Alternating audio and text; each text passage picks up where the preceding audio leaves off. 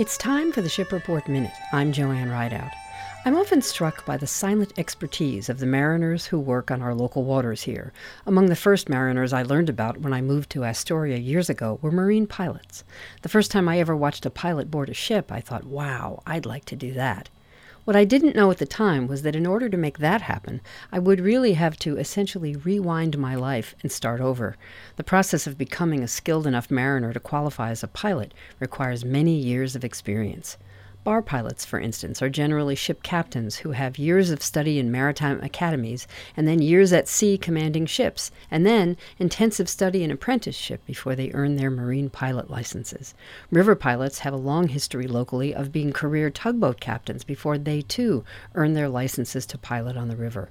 Both licenses require extensive local knowledge of the Columbia and include memorizing and drawing the channel by heart.